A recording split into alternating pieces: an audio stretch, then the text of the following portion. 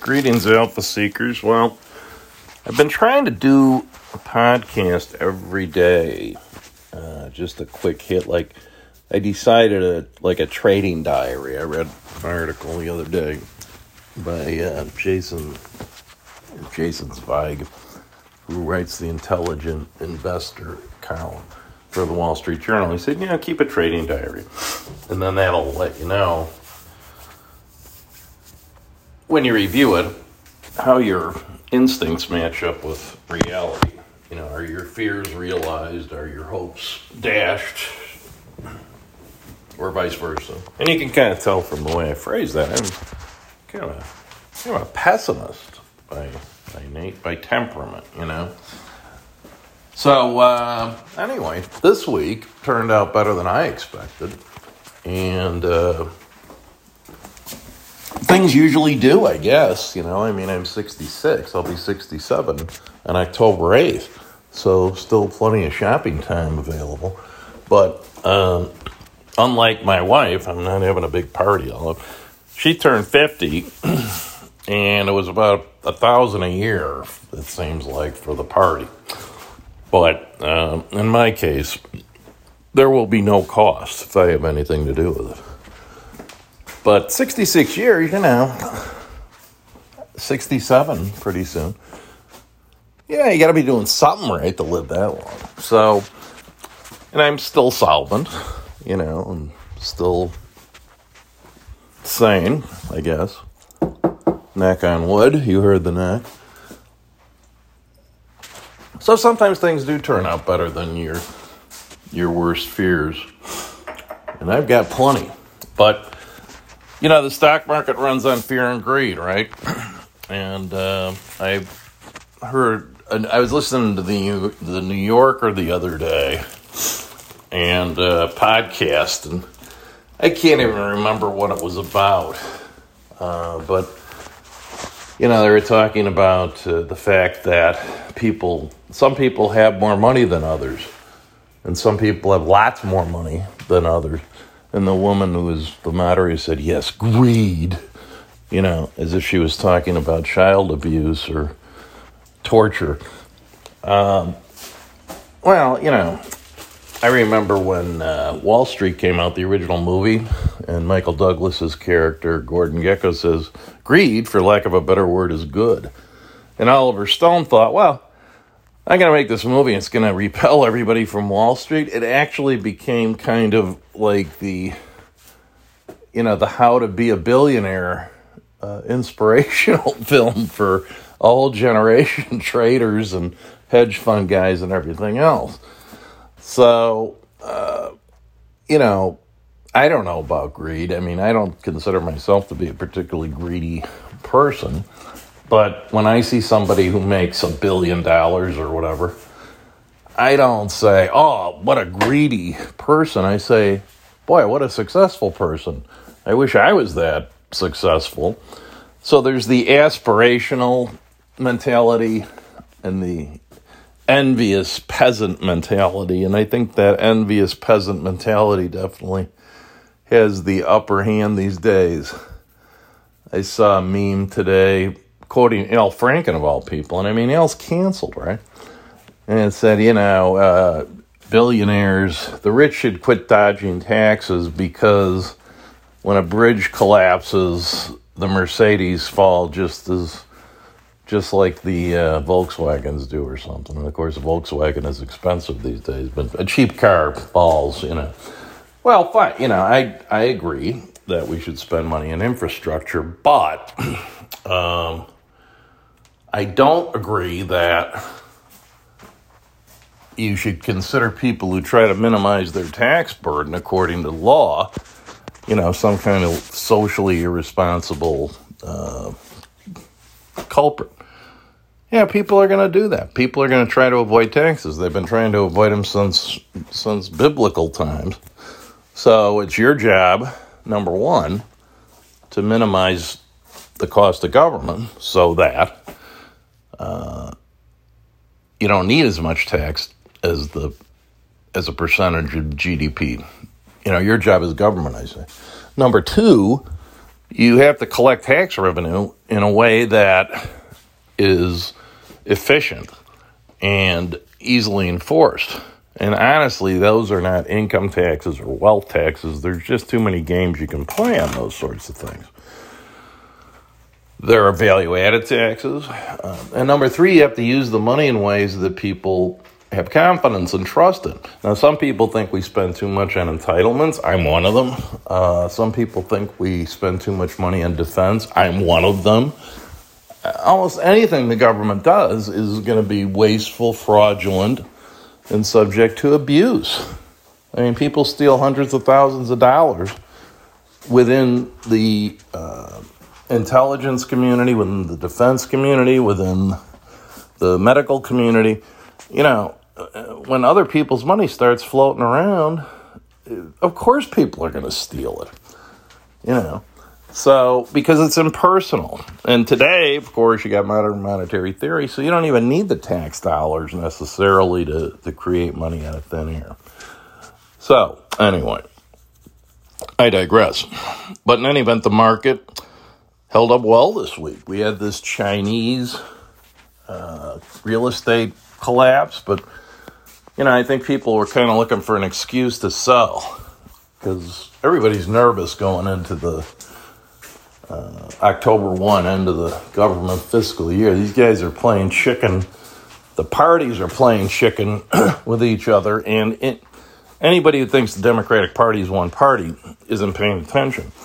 You've got two parties at least there, one of which is the Bernie Sanders progressive AOC, and the other is the Joe Manchin conservative, and Biden is, you know, giving lip service to the left. But I think if he has any center at all, any moral compass, any principles, which I kind of doubt, frankly, I think he's more of a middle-of-the-road compromise guy. But he knows, he's clever enough of a politician. This guy's never had a real job other than being a senator and being a vice president, which is like a senator. He knows he can push to the left, and he can count on guys like Manchin to make sure that none of the rhetoric turns into action. So a lot of this is all just kabuki theater and posturing and everything else. So, but it's still, you know, when you've got two games of chicken going on the merry-go-round inside the Beltway, you know, now you got a 3-train collision instead of just 2 trains. And I'll be a lot happier on my birthday, October 8th, when we see what happens. And hopefully they won't shut down the government and they won't default on the debt. And we'll get through at least the early part of October with any kind of a huge correction. But if it does correct, you know, sad but true, you know, you could be looking at 10, 20% equity. And I am very heavily equity right now, just so you know, because everybody is. I mean, there's no return on bond funds. I just read a thing that people are getting out of life insurance business because you can't match your liabilities with the returns on your assets. It used to be you could get a risk-free return like 5% on just simple treasuries. And that was enough for a life insurance company to be able to honor claims. And meanwhile, they'd invest the money in something else. Well, now, that risk-free return just isn't there. The United States has a modestly positive nominal interest rate, I'd say the 30s. But take into account inflation, it's actually negative. And the rest of the world's worse. Japan has nominal negative yield. Germany has nominal negative yield. It's crazy. And anything that does have any kind of a decent return is risky. So that is not good for an insurance company. So you're seeing people leave that market. Now, if the Fed starts ratcheting up, supposedly, you're going to have some noise in the background. put nice in a glass. Not drinking alcohol, just drinking LaCroix. Because I don't drink much anymore. I did my drinking when I was young, and now I do my thinking. First I did my drinking, and now I do my thinking. So, anyway. You know, we may see those returns ratchet up, but I don't know. I mean, we still have the debate over the inflation, whether it's temporary, transitory, fleeting, ephemeral, or whether it's here to stay like it was in the 70s. I tend to lean toward the former, but I don't know. But what I do know is a lot of people have a lot of vested interest in keeping interest rates very low. Now today I'm active sort of in the Small Business Advisory Council. So I was on a call with them about commercial real estate, and that includes rental and literally commercial and like retail. And these landlords were just, you know, like crying on the call because the tenants can't or won't pay the rent. The banks won't let up on their interest rates. They can't get any money out of the state or the federal government. So you're looking at a potential mass foreclosure coming up here pretty soon. And not on the tenants, because you can't evict them, but on the landlords. Because they're raising property taxes, and it's like, the one woman was on there, she says, I have no idea how I'm going to cope with this. I mean, the numbers just don't compute. So I don't know what they're going to do about that, but I do know that my projection is you're going to see a lot of public housing in the future, Section 8 on steroids, because if the feds don't pay people's rent, it ain't going to get paid as long as you can't evict them. A lot of people are taking advantage of that, gaming the system. And, you know, it's just crazy. Now, as long as this Delta variant holds up, and then, of course, you can envision activists protesting evictions, and then you've got the whole defund the police thing. Is the sheriff going to show up? What if somebody gets hurt? What if somebody gets shot? Which somebody will. So, again, my pessimistic streak shows. And I think that kind of plays into the hands of the socialists. I mean, I think they'd kind of like to have everybody depend on them for housing and education and healthcare and everything else. And then it's kind of hard to lose elections. So, because the other party wants to take all your stuff away, all your free stuff. And once you get into that, you know, the British got out of it, but it's tough to get out.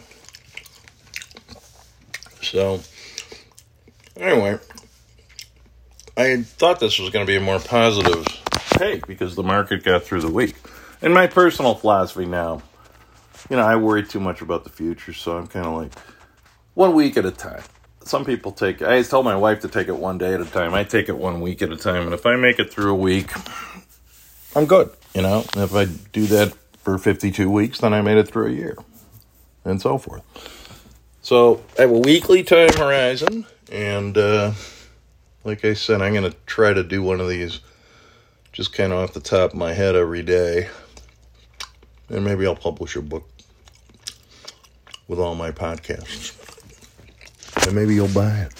So anyway, that's it. Live long, prosper. Do what you want mask-wise. But I've scheduled a booster for tomorrow. And I don't know how this can be, but CDC's ruling was kind of confusing here. And the Wall Street Journal actually praised the woman who made the call.